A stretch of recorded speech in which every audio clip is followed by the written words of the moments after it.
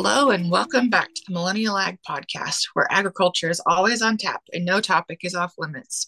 Thanks for joining us today. Your hosts, Balene Cawhorn and Catherine Lotsbeach. Listeners, welcome back to this week's episode. We are recording on the 22nd of December, and so Christmas is right around the corner.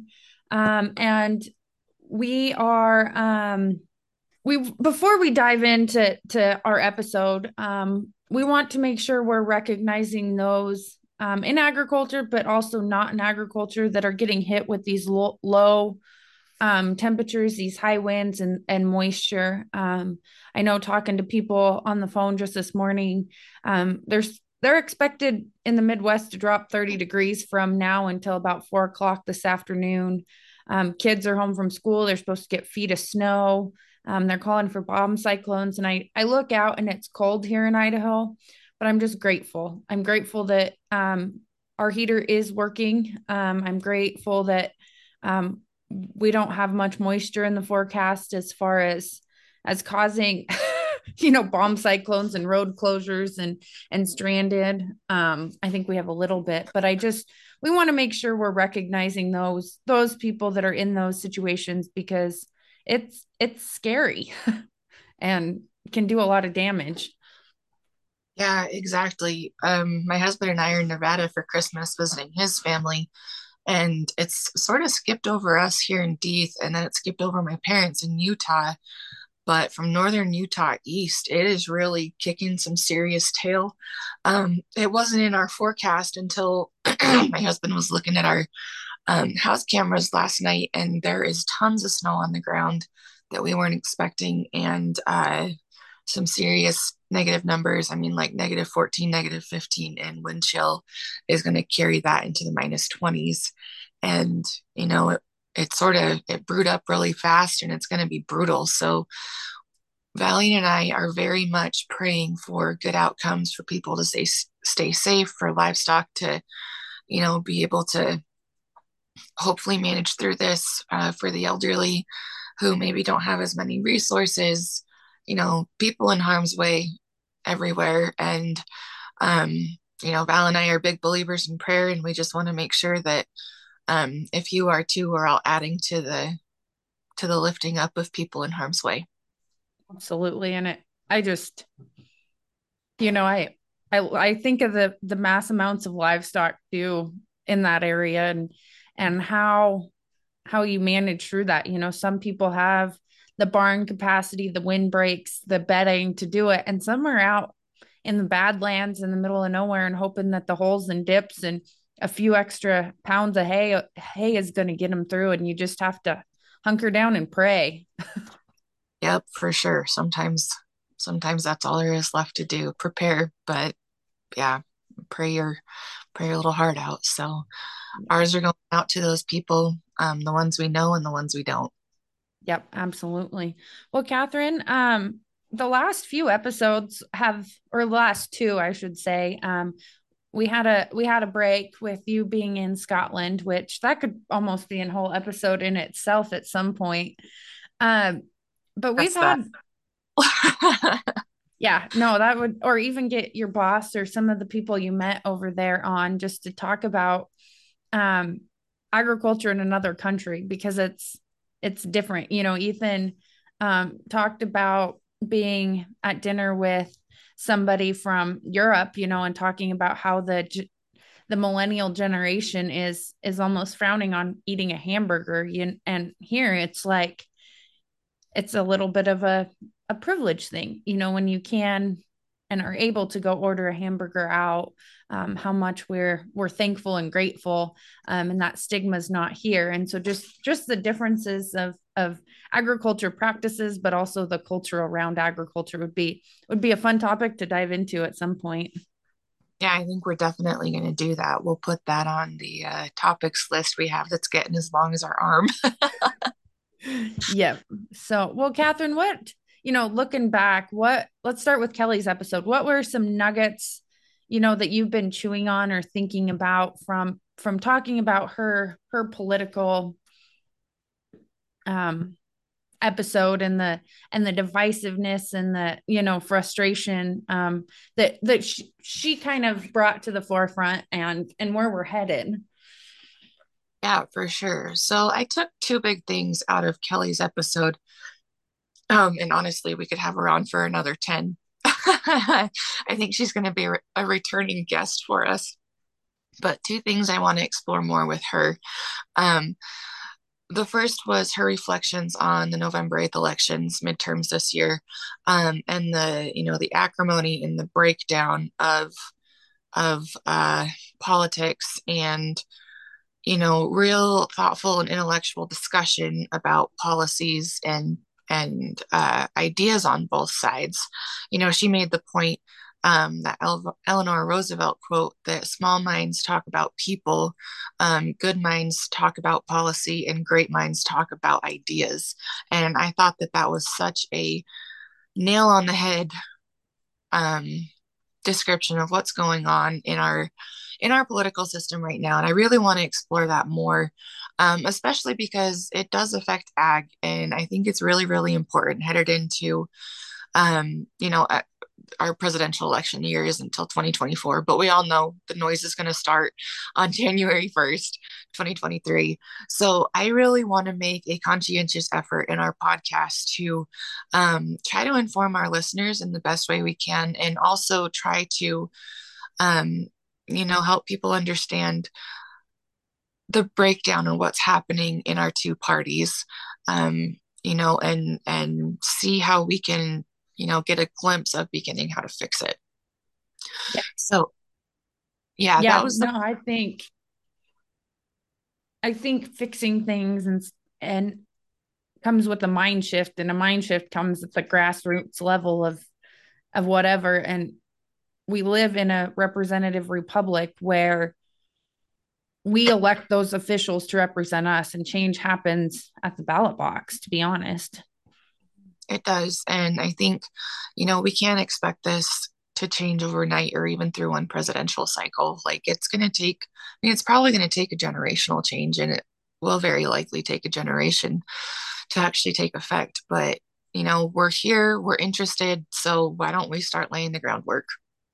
Yeah, and have the conversations. I think the hardest part for me is to not get so emotionally tied up in it, though, and be Oh, able to still put it on, like, be able to shelve it going into Christmas, or shelve it, going into family dinner, because I know I recognize that the way I see the world and the way I see politics isn't necessarily the way the rest of the rest of my family views it as well. And so, trying to process some of that too, and create those ideas, but also be able to shelve them and then pick them up when I need them, which isn't always the easiest for me.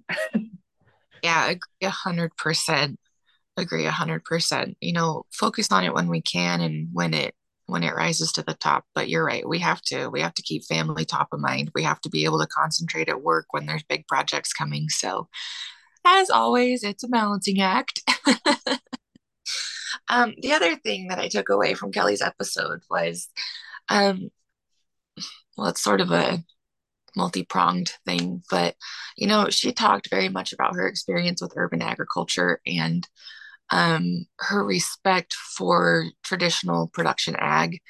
And I thought that was so interesting because there seems to be a lot of a divide there as well. Traditional agriculturists think that, urban farming is a cute little, oh, pat you on the head, good job, sort of a thing. And, it might go the other way with a lot of other urban farmers.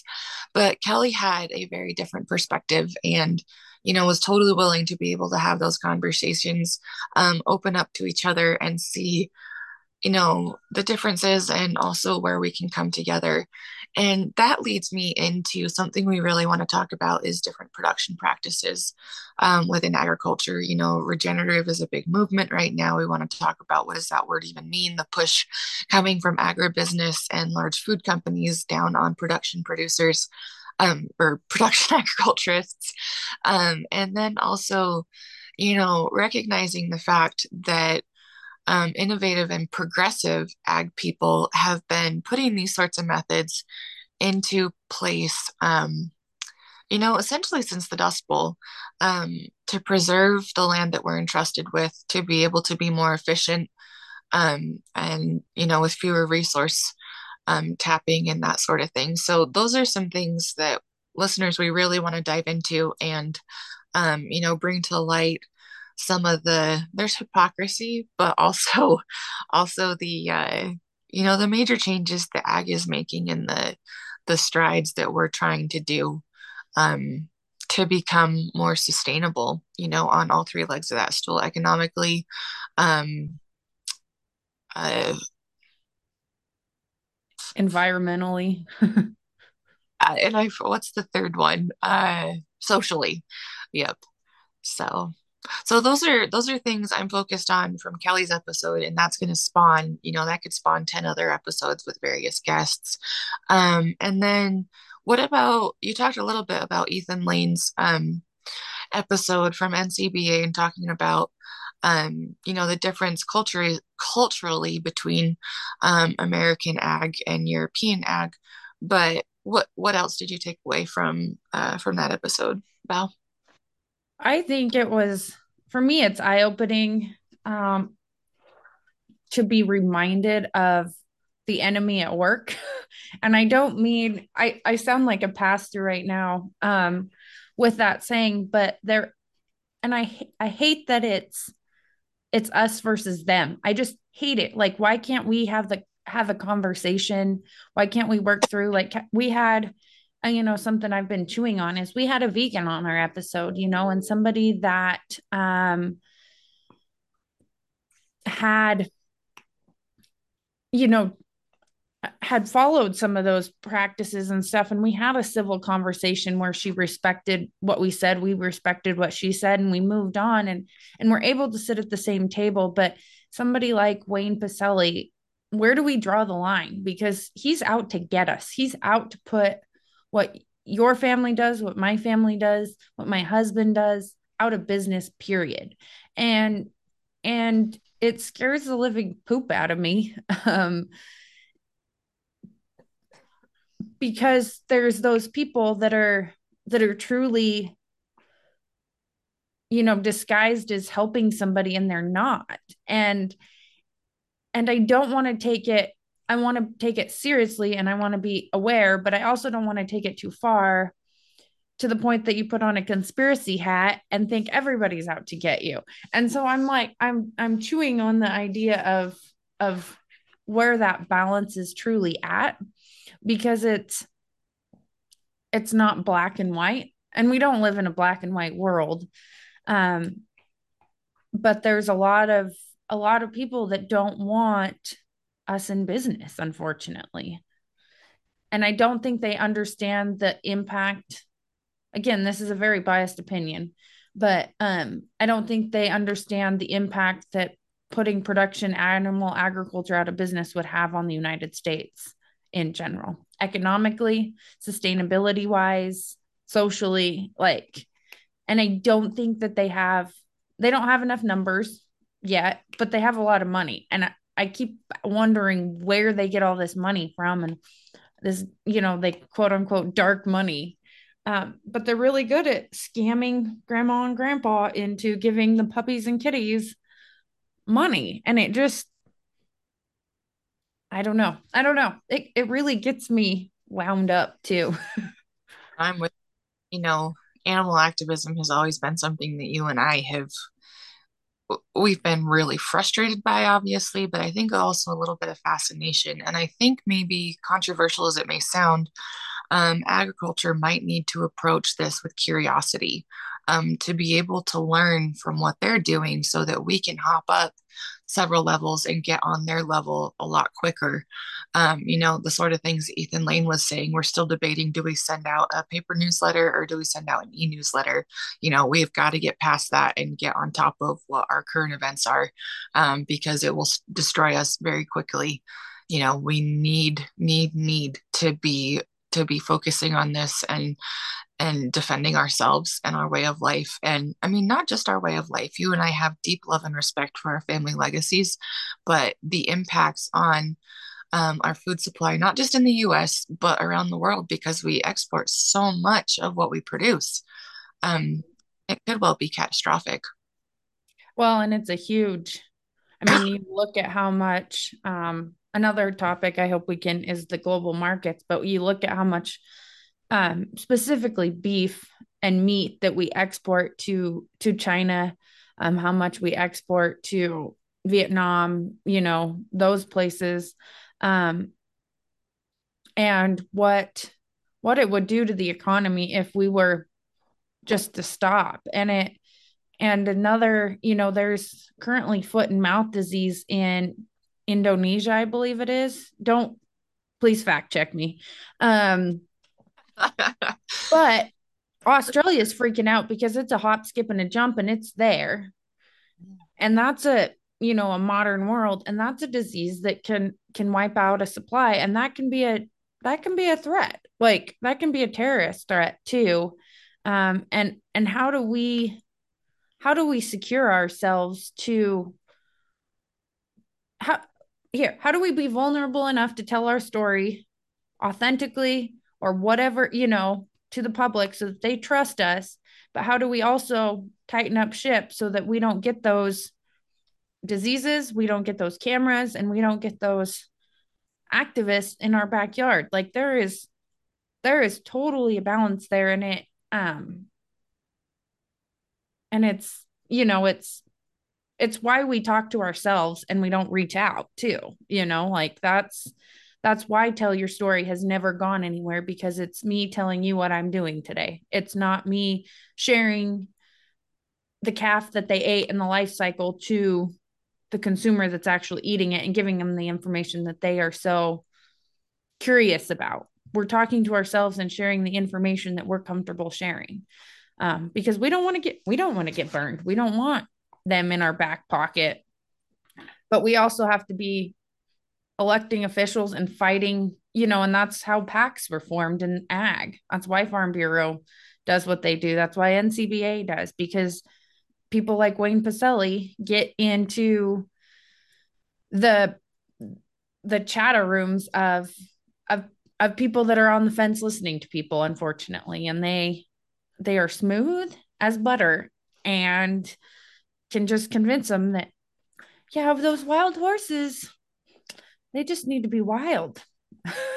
And it can end up in a huge rabbit train. And next thing you know, feedlots and dairies are bad. Exactly. Yeah. Now you bring up so many good points there. And listeners, those are all things that we're planning to explore in the first quarter, second quarter of 2023. So you can see we have a really deep bench of topics that we want to cover in depth, and really bring you hopefully information that is useful and ignites some curiosity and hopefully a little bit of fire under our tails, to start paying more attention to what's going on around us and really taking up the banner to protect ourselves. Um, yeah, so that's what we're planning for the first part of 2023. And now, because we are 3 days, is that right? 3 days from Christmas, we thought that we would just share with you some of our favorite traditions and maybe spark some reflection on your point of, or on your part about what you love about this season. So, Val, do you want to go first? Some new tradition or old traditions, and you're just married just a few months ago, and maybe you're building some new ones as well.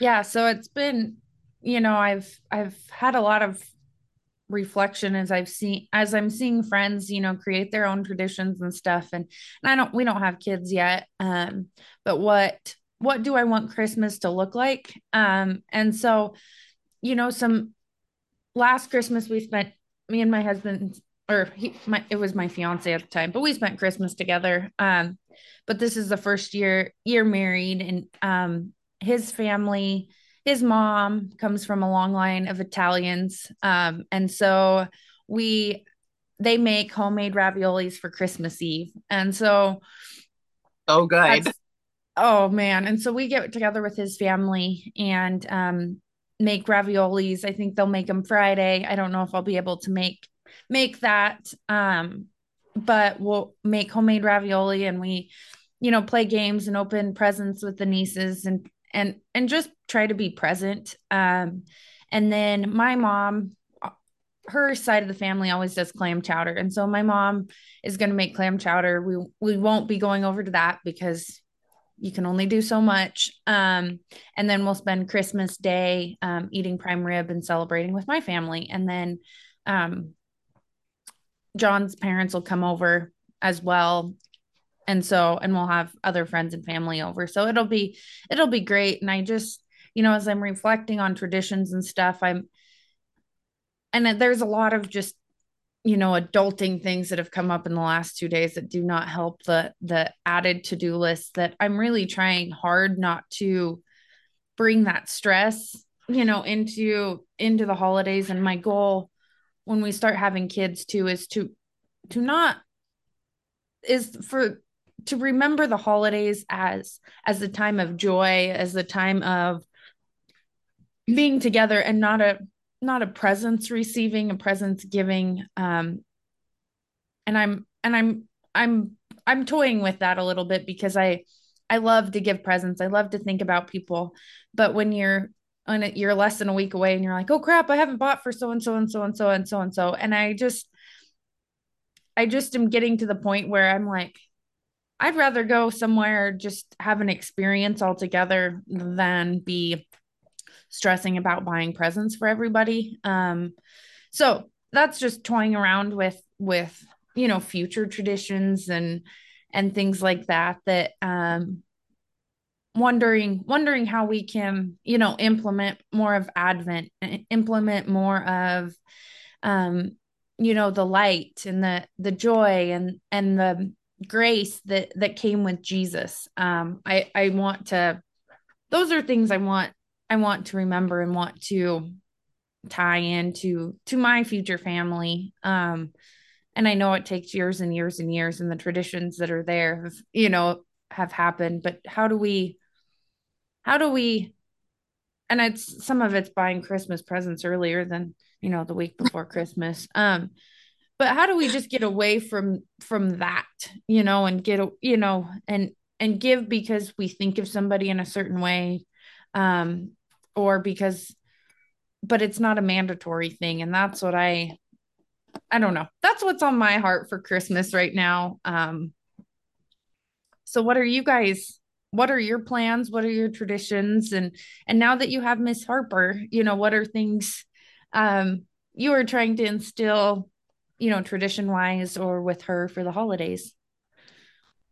Yeah, so since Jimmy and I started dating in 2011, we have only spent one Christmas by ourselves in Colorado. And the only reason we did that was because I took an international trip a couple weeks before that for an ag leadership class, and I didn't feel like I could take the time off of work to travel to see our families.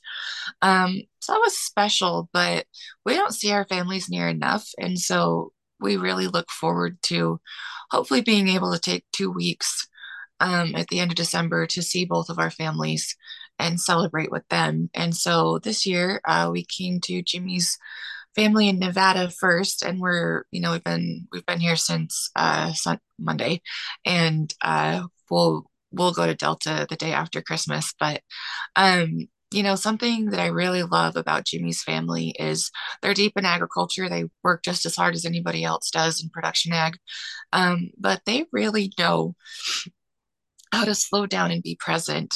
Um, you know, Grandparent presents are out of control for kids, but that's a grandparent's prerogative, right? But the sitting down together for just several hours during the day, and just visiting and just being present and catching up on the year and just enjoying each other's company. We get rowdy. We start day drinking and we have a good time.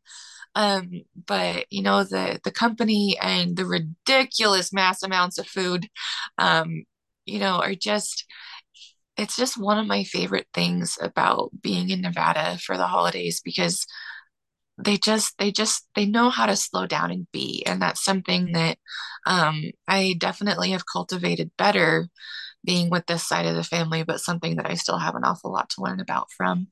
And another thing is, they have been totally welcoming and of me bringing a couple traditions from my family into theirs, especially some of the holiday baking that I do. And things like Advent, like you said, like every year I'm like, okay, I'm going to do my daily Advent reading. We're going to light the candles. We're going to go to church services for this. And it seems like I get 2 weeks in and then I get busy with the hustle and bustle and, kind of forget about that. So I'm totally with you. I want to be able to incorporate that more to remember, um, you know, the reason for the season, which is Christ's birth and the light he brought to the world, and really keeping that spirit in mind and not getting caught up in the commercialization of Christmas. So that's something that's big on my heart and mind. And then we're going to go down to Delta for the week after Christmas. And my family, we when we were growing up, my mom and dad were basically the labor force on the dairy when we lived in Connecticut. And so when we woke up, we could open our stockings right away, but we had to wait till chores were done. And then we had Christmas dinner, and then we could open presents, which, that instilled a lot of character in us. Uh, but now there's grandkids and everything. And so our traditions have changed a little bit. And that's actually been something that's hard for me.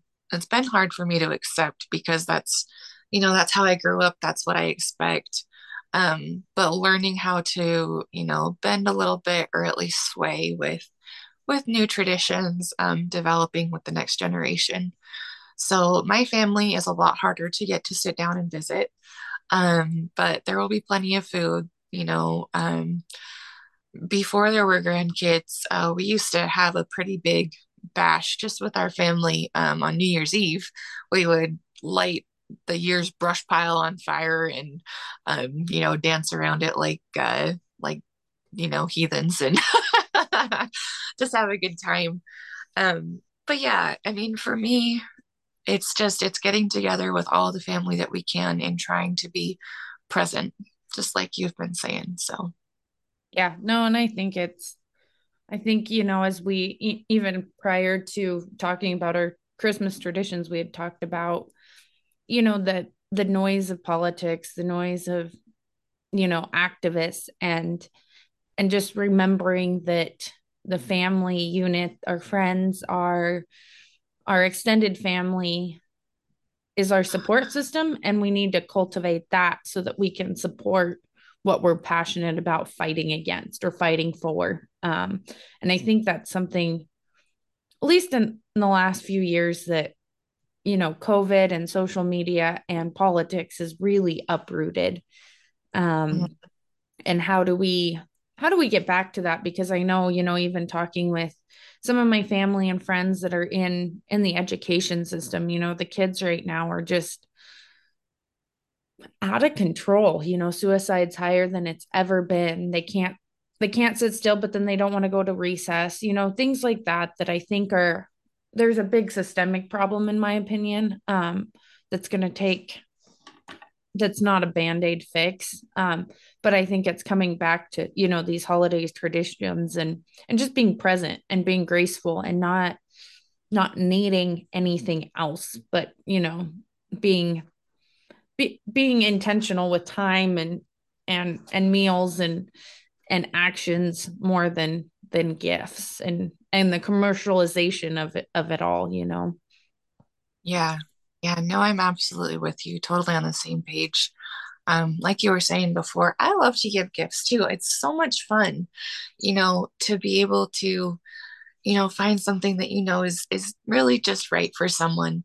And I sort of watch through the year and sort of graze shop.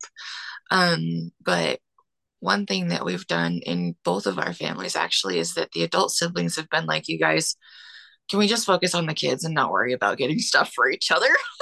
And Mm-mm. that pressure lifted off because yeah, you find something goofy that someone might like, but you don't have to be like, oh my gosh, I haven't spent blah blah blah blah blah. You know, Mhm. a really big, like that's been something that we've really been grateful we've adopted. Yeah, no, I like that because you're not saving any money by getting gifts because you have to give the same amount, and so it's um my family the last 3 years now, we've started drawing names with the adults. So obviously we're gonna get baby Lou a whole bunch of little gifts Well, because for sure. but it goes back to your point, like we just buy one person a gift in the family and most of the time it's fairly practical, or something somebody needs. And then, and we do, mom can't get away from stocking stuffers and all that fun stuff. But it just, for me, it relieves the stress of needing to go shop for additional people. Mhm. I can just focus on one person, do a little nicer gift, and we're done. Um, And I think if you're a well-adjusted adult, it won't bother you at all that you're only getting, one or two gifts because it's getting gifts is not why we're together and celebrating our traditions. So, yep. No, and I think I don't know, that's a great reminder for everybody, I think, is to just remember the reason for the season. And for me, a bunch of gifts and stuff is just clutter, and like, and so I don't need, if there's something that somebody wants to give me, I am super grateful. I'm not being ungrateful. But just, I don't need anything. I don't need more, more things to collect dust or be put in a closet. Like, we photos are fun and, things like that. But I don't know. That's kind of where I'm at, but I also spent last night wrapping a whole bunch of gifts, so that's why I'm a little yep, I'm with you. I haven't gotten that far, so that's gonna have to be something when we get down to my sister-in-laws. But yeah, it is what it is. But anyway, listeners, we expected this to be like a 10-minute episode, but you put a quarter in us, and we're really excited for the slate of topics we have to bring to you. Please let us know things that you would like us to focus on because we want our content to be relevant to you. And then, have a Merry Christmas. Indulge in your traditions, soak in the goodness of the year. Try to forget the hustle and bustle and just be present. Yep. Nope. I think that's a great way. And we want to hear what your traditions are too. What are you doing for the holidays? Where will you be? How cold is it where you're at? Is your fireplace working? Things like that. We want to know. We're keeping tabs on our followers, our friends, our listeners. And we want to make sure you're safe and warm. And so let us know what you're up to this holiday season. And you can find us on Facebook, Twitter, and Instagram. You can email us at talktous@millennialag.com. And until next week, we are Millennial Ag.